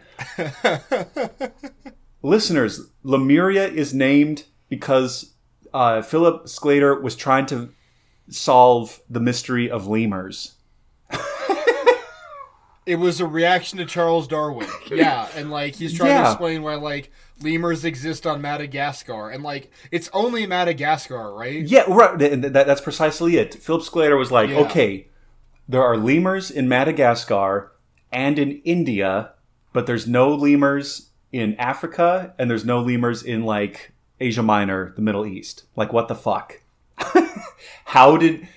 And I'm pretty sure which makes sense. Like, what are these animals? Yeah, like, and it is, and especially if like you're looking at Darwinism and shit, because like this is like context at the time, like. And his origin of the species is like blowing people's heads apart, and we're faking like, hey, we found like the origin of man as a goddamn like, what was it, a shattered coconut in goddamn Piltdown Quarry or whatever, and like and so it was just like does not compute. How can lemurs be in India and Madagascar? They can't swim that far. Oh, must be a land bridge. And Mark, you must be, and you mentioned this with the Bering Land Bridge. You mentioned this with, like migration and stuff. Right, it is. It's like with Zealandia and the fucking Aboriginals. Yeah, like and exactly. So it's like, aha, this must be it. There must be some sunken island that connected Madagascar and India that these lemurs, instead of Gigantopithecus, walked across, and then it sunk. So Lemuria originally was not like, home to like a lost advanced civilization or something like that. It was just like hey, how can we like explain this thing? Again, like credit to that. And then I don't know if this directly resulted in the theory of plate tectonics, but it was plate tectonics that said like, oh, this is why. This is why there are lemurs in Madagascar and India, but not in like the intermediate or what in our human brains like intermediate like land travel routes. It's because the continents are moving and shifting, and just because they're here right now doesn't mean that that's where they were in the past. So that could have been the story of Lemuria, but it wasn't. It some people yes-anded that, and it did not end up in a cute animated movie with Michael J. Fox. the voice. It did. It's called Madagascar, and goddamn Sacha Baron Cohen talks to. Yeah. Well, there is that, but I was also going to talk about Helena Blavatsky with. Oh, pop! Here we go. Pop! Okay, so HPB. Okay, and right, and so I may have to hand the baton back to you for some of this too, because so Helena Blavatsky, Russian a cultist. Rich white Russian bitch who really pissed off her parents, so they sent her on a travel abroad. And instead of going on a travel abroad and experiencing the culture and drinking the ocean water, she just got too horned up for it and decided that she understood the root of all mysticism and magic in world. Yeah, and created theosophy. Also, to be hereafter known as the Silmarillion of the Nazi Party. Yeah, right. But yes. To be fair, though, okay, so I have the Secret Doctrine, and I've read it. When I say I've read it, I mean I've looked at words, and you could hand me a textbook on agricultural practices in Sanskrit, and I'm pretty goddamn sure that I would discern about the same amount of shit. I do not know what the fuck I've read the Secret Doctrine maybe half a dozen times. It's not that long, but I don't know what it says. It's it's the secret history of humanity. There's root races, so there's the human race. There's the second race. There's the third race. There's at some point we're astral jellyfish. Oh, wow. But then, the one that, when I say, Silmarillion of Nazi Party, she talks about a race called the Aryans, and Hitler read about that. Right. And it's not the same thing. Right. She names them as Aryans. It's a whole different deal. But Hitler read that and was like, oh, that's what we are, yeah. It's a whole thing. Again, yes-anding yourself into stupidity. Right. Yeah. So sorry, I didn't mean to jump in front of you. No. I was she studied with Tibetan mystics. She took from this this is what it is. It's this hidden secret history of Earth and humans. And fuck, maybe it is. I don't. At this point, I've tried to read it a couple times and I still don't know. So it's so impenetrable. Maybe she's right because I can't disprove her. Right. Well, and I also think it's one of the few occasions where a person would have been less crazy if they did drink seawater. But I bet she drank a lot of seawater too. And maybe I don't know how much there is in Tibet, but still, the point remains. So Lemuria. Well, there are ocean fossils on Mount Everest. This is true. This is absolutely true. Which is orogenic upheaval. Never mind. That's not the point. I'm sorry. Keep going. No, it's okay. Oh, so right. So this is the Lemuria, the land of lemurs. Right. This is maybe the odd one out because this was a purely sort of scientific proposal. And then when eventually continental drift and plate tectonics, when those were becoming more the consensus, this kind of fell away. However, it does still live on. Lemuria does still live on in popular culture, and not just because of Blavatsky. The Swedish symphonic metal band Therion has a 2003 album named Lemuria. There's apparently a animated TV show that ran from 2015 to 2019 called The Deep, not to be confused with the same character on The Boys. Also, Underwater Fishman, yeah. Also Underwater Fishman. And even, or perhaps, most official, on the coat of arms of the British Indian Ocean Territory, as recent as 1990, the coat of arms features two types of turtle, a Union Jack, a palm tree, St. Edward's crown, a sun in splendor, and the Latin phrase in tutela nostra Lemuria, which is Latin for Lemuria is in our trust, is in our charge. So I fucking love that. Let's keep it. We're gonna do that. I love that. We're doing it. We're keeping it. Right. And so in 1990, fuck Palatidena as the words of two wizards. Now it's in Tutra Nostra Lemuria. Yeah. And so it is. So it's I don't see Atlantis in any coat of arms, or I'm sure there is, but one as commissioned for the British Indian Ocean Territory. Queen Elizabeth II signed off on that. So I mean, come on. So what do you do? What do you do? It's there. It's there.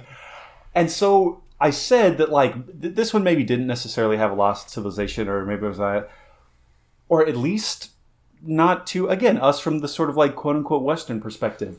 There is in the Tamil tradition in India, the Indian subcontinent, there is such a apparently legendarily sunken landmass called Kumari Kandam. That is maybe a big triangular landmass that links Madagascar and India and even like the western part of Australia. And so Kumari Kandam was, I guess like the Tamil version of Atlantis, where there was this giant land and apparently like an advanced civilization there that says that the like cities and the land were, quote, seized by the ocean. So I don't know. I think I may have to like do a deeper dive into Kumari Kandam. Interesting. But also, wouldn't you know it, Mark? Gosh darn it. This maybe seems to be the other thing. Just like, like Mu and Lemuria sort of were like, the Silmarillion for the Nazis. Dang it, Kumari Kandam apparently is the Silmarillion for like Tamil nationalists. Oh, good. Because it was a really cool place where our forefathers came out of. Yeah, and it got too cool, and God said, "Fuck you." So it's hey man, we unify under the idea of the brotherhood, and fuck the browner people. Yeah, and was the cradle of civilization, and so much better, and darn it, maybe that's the other thing that kind of comes up. Rats. So Lemuria, the land of the lemurs, and apparently Tamil supremacy. You know what though? Huh. Goddamn, if it ain't nice to have like, not like what white supremacists, it ain't white supremacists. Right? Yeah, that also is a thing. Yeah, it's not just limited to the Germanic peoples. It's all of us. Josh, all of us. We are unified under the fucking swastika, whether we know are, it or right. not. No, but totally. Not in like the upbeat way that I was saying, but in like the mean Mr. Mustache way. Yay! Yeah, I just... Thanks, I hate it. Oh, God. Oh, okay. So Lemuria was going to be, right. Yeah, a little bit smaller. But, okay, so... I don't know, Mark, any like closing thoughts or like anything that you want to end with? Because it sounded like there was maybe something you wanted to like offer for like maybe a little more sincere consideration. So, all of this considered, Atlantis, we can call it. It was an allegory that got yes-anded into stupidity. Mm-hmm. Mu and Lemuria, yes-anded into racism and stupidity. But I got one that actually... Okay, I'm just going to talk about this, and I'm going to read to you this as I wrote it in my outline. Okay, yeah. I need to preface this by taking a step back and saying that I really do think that this is a real thing. This is actually like the realest we'll have to like an actual sunken city, continent, whatever, right? Yeah. But I am an objective wizard, mostly. ... This is a deal called Lyonese. Mm. And I am saying that wrong. I know I'm saying it wrong. It's like Southern English. And that gets weird like Welsh Celtic. And I know I'm pronouncing it wrong. I'm going to call it Lyonesse. What this is a sunken city / it's not a city. It's bigger than a city. Mm-hmm. I don't know how you do like ancient townships. We're going to call it a sunken county, right? Okay. Yeah, sure. It's off the southern coast of England, off the Cornwall side, right? Okay. Cornwall, England backs up to this bit. Okay, so yeah, like Wales, kind of Wales, the Welsh sort of. Yeah, okay, exactly. Yeah, and that's why I get reticent about it, because like, hey, listeners, go check out our Hellhound episode and or our Mysterious Lights parts 1 and 2, where I fucking fumble my way through Welsh. I'm just so sorry. Well, but I still think they appreciate the shout out. So yeah. Yeah, like I'm trying so hard. Guys, get me like a tourist guide to Welsh. Let me like help me get better. Teach my goddamn ignorant American tongue to be better than it is. But so, according to the Anglo-Saxon Chronicle, on November 11th of 1099. But also there's also an accounting of this in 1089. But there's also one from 1014. but also an account of this from the 500s. So 500 years before this, right? Gotcha. I've talked before, I don't think our timeline is our timeline as we know it. I think that humanity has kind of lost the idea of timekeeping, especially in the weird Roman Empire expansion into the medieval, into the Black Death ages. I think we lost a lot of time. I would agree. But we just have an approximate deal, right? There are accounts of this place called Lyonesse, and it sank. It's a sunken city. It's a sunken county. It's a sunken state. William of Malmesbury reported that in Mounts Bay in Cornwall, there was a section of southern Cornwall that was destroyed by a tsunami at some point during the 1000s. Ocean water just poured over a southern coastal region in Britain, and it washed away an entire city. By and large, this was a single landmass that was connected to the English mainland, and it was reported, it's been there, it's on Roman maps, up until about 550 AD. Maximus of Ephesus reported that was a real thing, and he lived up until 372 AD, so we got him going. In its county seat, it held 140 villages, and in those 140 villages, you can also read that as there's 140 churches, probably. I mean, that's a lot of churches. It's a shitload of it's a shitload of people. It's a big area. It's a big goddamn area.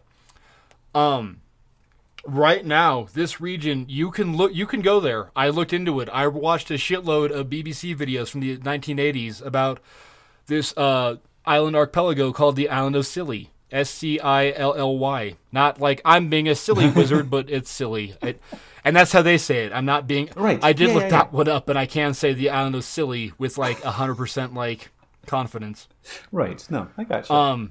This is a massive island archipelago. It can... So, according to local legends, when tides get really rough, you can hear church bells ringing underneath the ocean. Okay, that's awesome. Out of these 140 villages / probably 140 churches, give or take. That's awesome. Because again, assuming that this is medieval Europe, right. England, every goddamn township had its own church. Yeah, exactly. Right. And that was the center, that was the focal point of, the little, woo. Yeah. To that end, local fishermen fishing off, or in certain island, fishing off certain spots in Scilly, they pull up old fishing traps or old masonry or old woodwork. It just happens. They just pull this shit up. That's so cool. It's just a thing that we still do to this day. That's so stinking cool. Right now, the island of Scilly is made up of about 50 individual islands, and 4 of which have been before. So between right now and back then, at least 4 of these islands have prehistorical archaeological sites. There is prehistoric megalithic sites. There are the long chamber tombs, and there are stone cairns. There's the standing stone cairns on most of these islands. Let's go. Oh man. This has to. Okay, so and I know you're getting horned up, and I'm really getting super horned up. Here. Yeah, I'm getting super horned up, man. I love it. It's great. As it is right now, there are megalithic sites on most of these islands, but there's also stone buildings, very primitive, just stone stack buildings below the high tide mark. So, as the tide comes out and in this region of Scilly, you can see the tops of buildings. People have reported seeing spires of what they want to call churches, during times of super heavy storms when the ocean gets really violent. But before it gets violent, before big waves come, the water recedes a little bit, and they talk about the tops of church spires. And so really quick, I want to touch on From Lyonesse to Alien Big Cats and Back Again, Volume 1, a compendium of a compendium of myths, legends, and strange tales by Elizabeth Randall. So I read this book about a month ago, and that's why I told you we need to do this for our 1 year when I read this book. But Right. So this comes out of an archaeological model of the island of Scilly, published by Professor Charles Thomas. While the islands have been separated from the mainland Britain for many thousands of years, the depth of the water between them is shallower. That Byer, Tesco, and Samson are still joined at low astronomical tides, and fall only 10 meters. Or a fall of only 10 meters, so 30 feet, would unite them. The island of St. Agnes and the Western Rocks, and therefore Scilly, represents a drowned landscape illustrated by the existence of causeways linking these islands, a submerged stone field, boundaries, and other archaeological sites within the intertidal zone. Jesus Christ, fireball and ranch water, Josh, goddamn. Dr. B. P. Horton from Durham University states, the origin of the legend of Lanice must, to a certain extent, stem from ancient folk memories of the Neolithic inundations of areas surrounding the Cornish coast, particularly Mounts Bay, but more specifically from the history of the islands of Scilly themselves, and also notes that there are local legends of Lanice connected to a Breton story of the drowning of Caris, also known as Caris, where a king escaped a flood. There's multiple flood stories in the same time, same region. That's right here in this area, right? That's so cool. If you want to get more mythy about it, about 500, there is a story about the sinking of a city called, or I guess you call it a town. I don't know what you call this shit. Yeah. A sinking of an area that you would call Cantref in Cardigan Bay in Wales. The city of Ys, Y-S. Mm-hmm. It is also said to be the homeland of the founder of the family Trevelyan, which is like a very prominent family in Cornish mythology. Yeah. So this forebearer escaped the sinking, the cataclysm, on a white horse, and to this day, the Trevelyan family crest is a white horse sinking under the waves. That's so stinking cool, man. And also, you might know this. Hey, maybe English nerds are going to have their ears prick up just a bit here. Mm-hmm. This is the hometown of the Arthurian knight Tristan. Oh, yeah. It's talked about in the tragedy of Tristan and Isolde. It's a thing. There have been extensive mapping projects. At one point in the 1980s, there was a Russian group of scientists that were trying to find, they thought Atlantis was in, the British Islands. And they found a deal called the Cornish Shelf. And it's just like this. It's a higher point of land under the waves. Oh, man. That's just... It's insane. It's so fucking nuts. There's the Linus Project right now. They're doing LiDAR mapping, so you're using high radar to ping down and get a idea of the ground.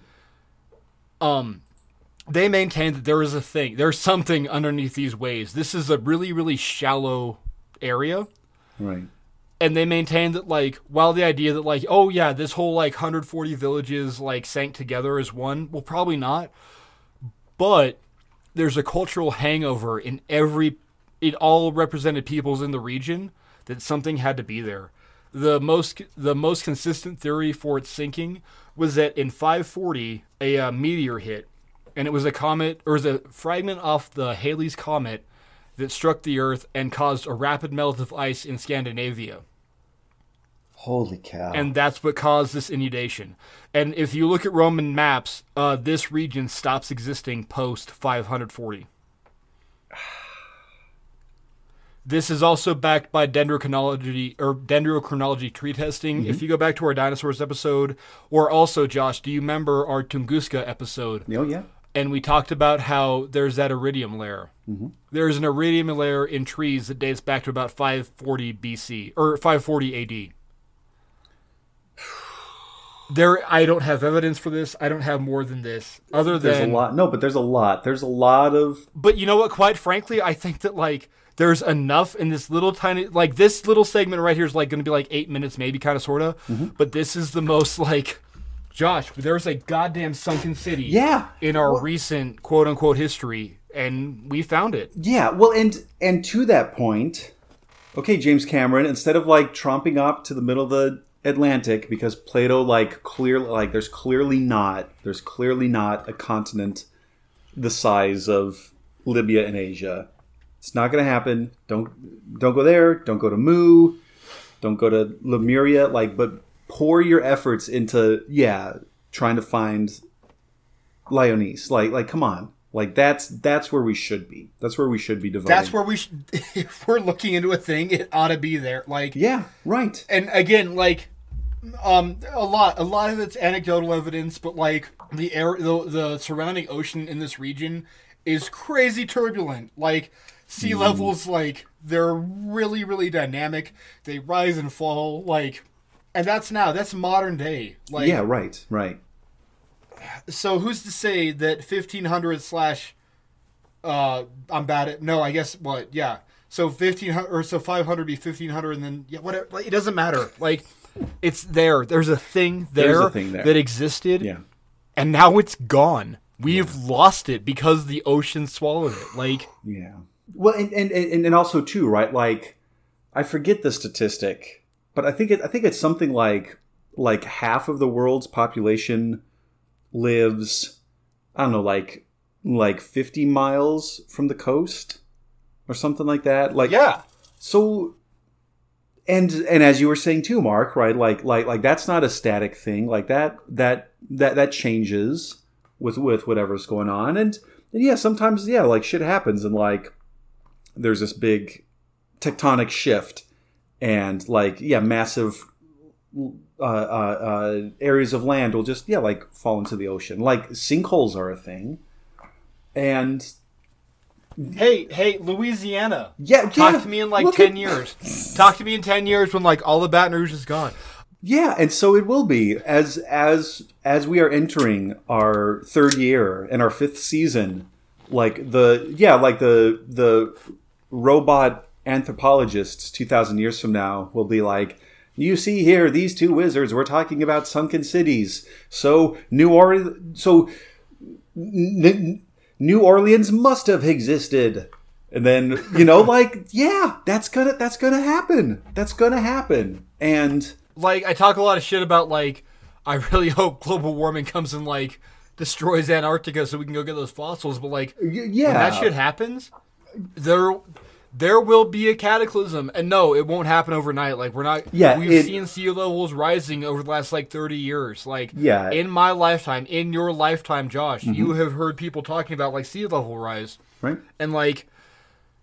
Man, the time is going to come again here pretty soon. Yeah. Wink, wink, wink. Like geologic history-wise, soon. Right. Like, right. Yeah. It may not be a day and a night. You will have oceanfront property in Arizona. Like, yeah, it's a thing that will happen. Like, the Juan de Fuca will subduct all the way, and California is just going to like succumb to that fault line.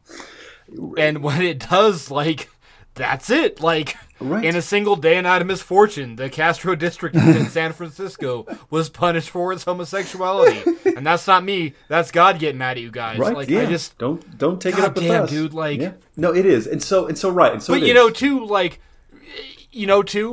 But right now we as a people exist in a like largely digital medium. Yeah.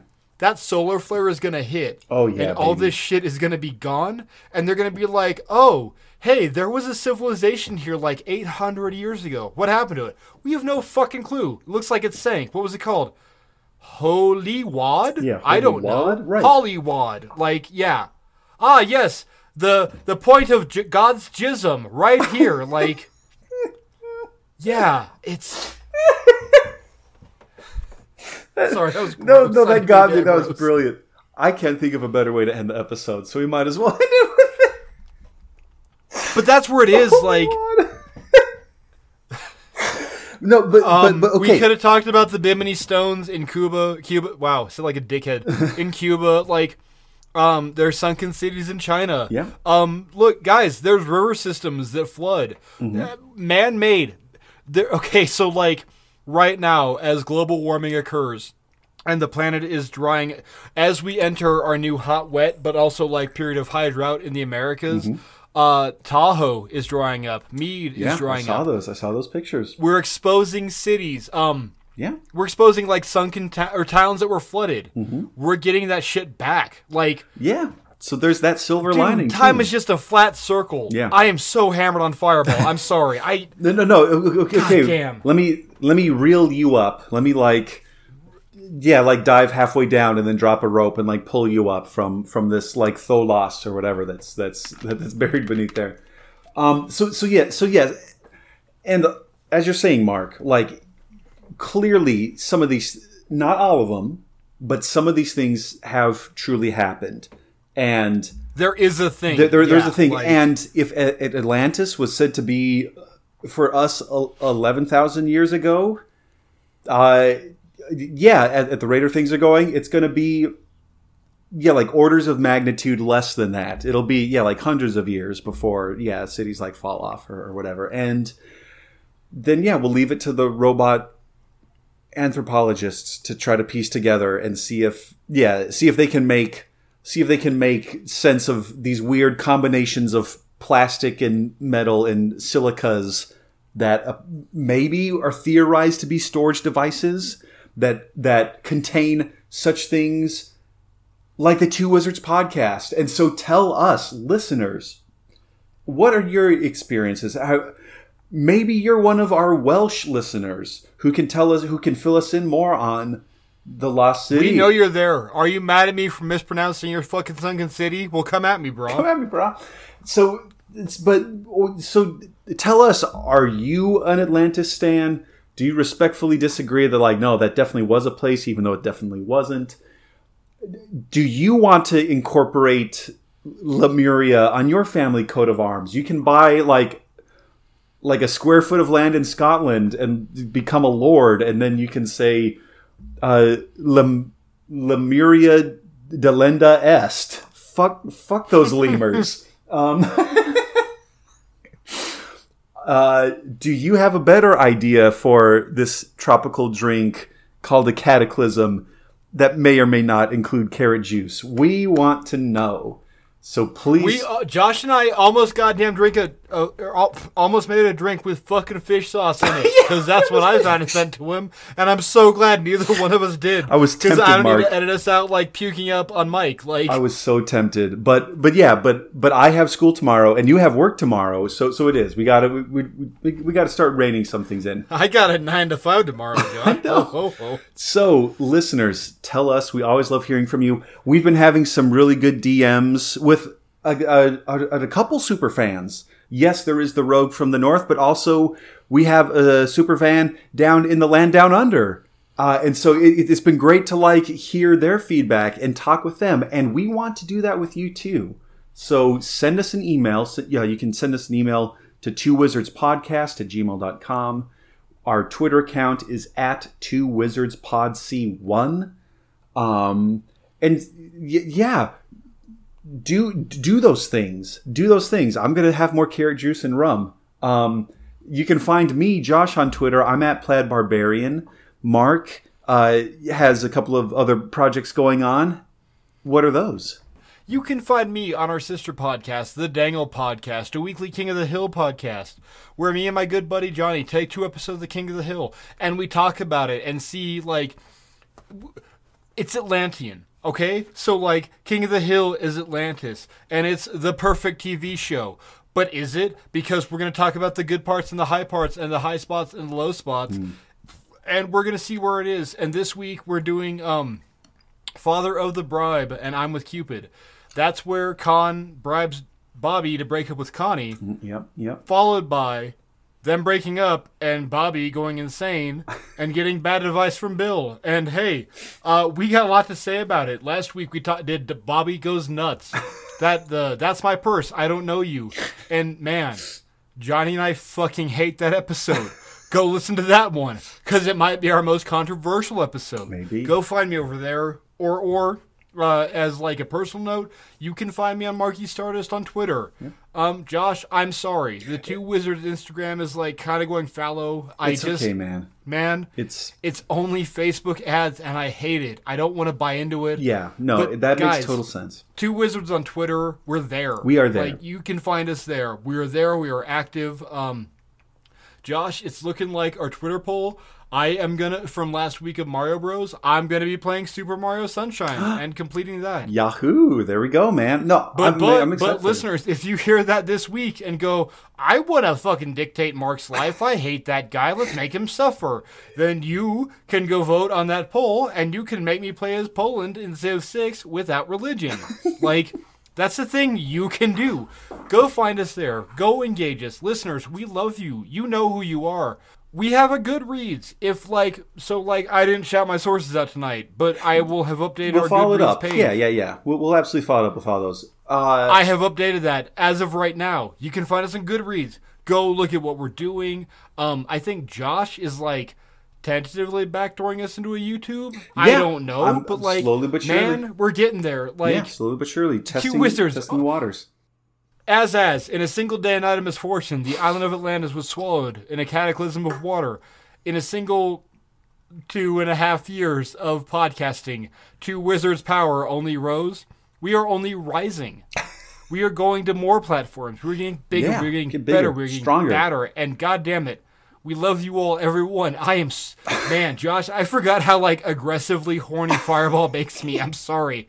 No, it's okay. Well, I'm going to stop talking. My name is Mark. I am a wizard.